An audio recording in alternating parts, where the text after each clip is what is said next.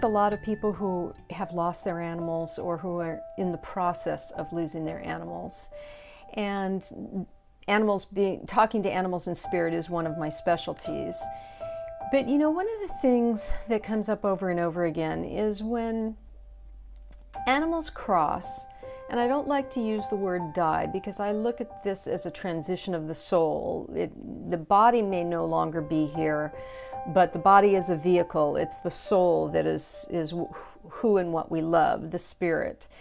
And when we cross, either human or animal, we tend to think of that as them going off into some faraway place in the sky and going away. And that's just not the case, you know, in my belief system and through my experience in talking to animals and people on the other side.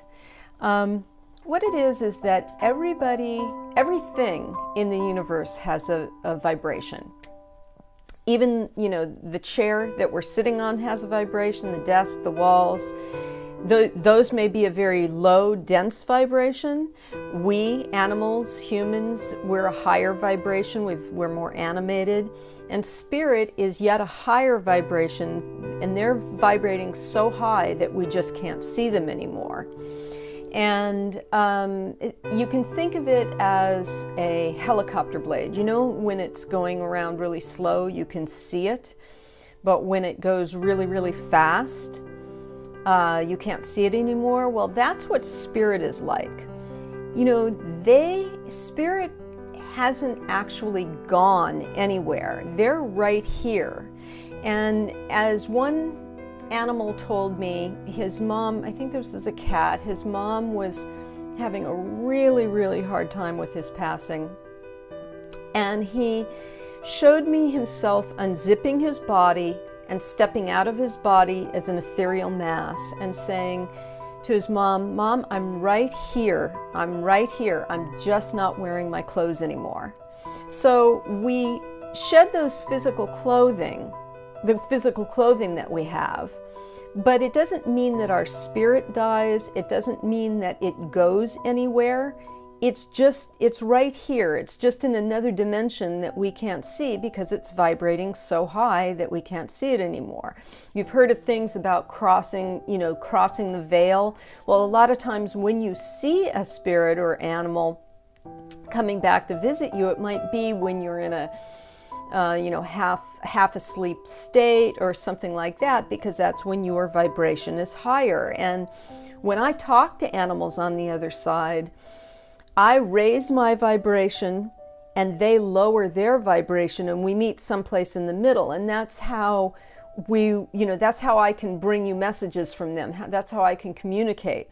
Now, they may have had a lot of lifetimes, but whoever I talk to, whether animal or human, on the other side, because on the other side there's no gender, there's no species, there's no age, it's just energy over there.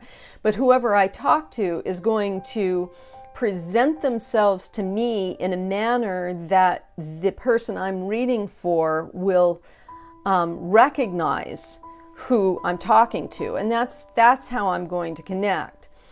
But when they leave, I mean, we tend to think of them as going someplace far, far away, but they really haven't gone anywhere at all.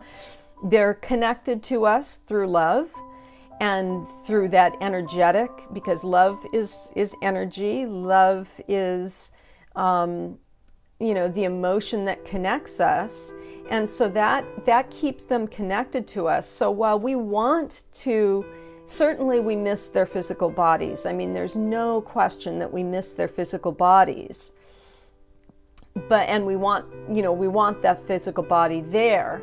But I really hope this will help you to think of it in a different way, that they really haven't gone anywhere. You know, they can still see you, they can still hear you.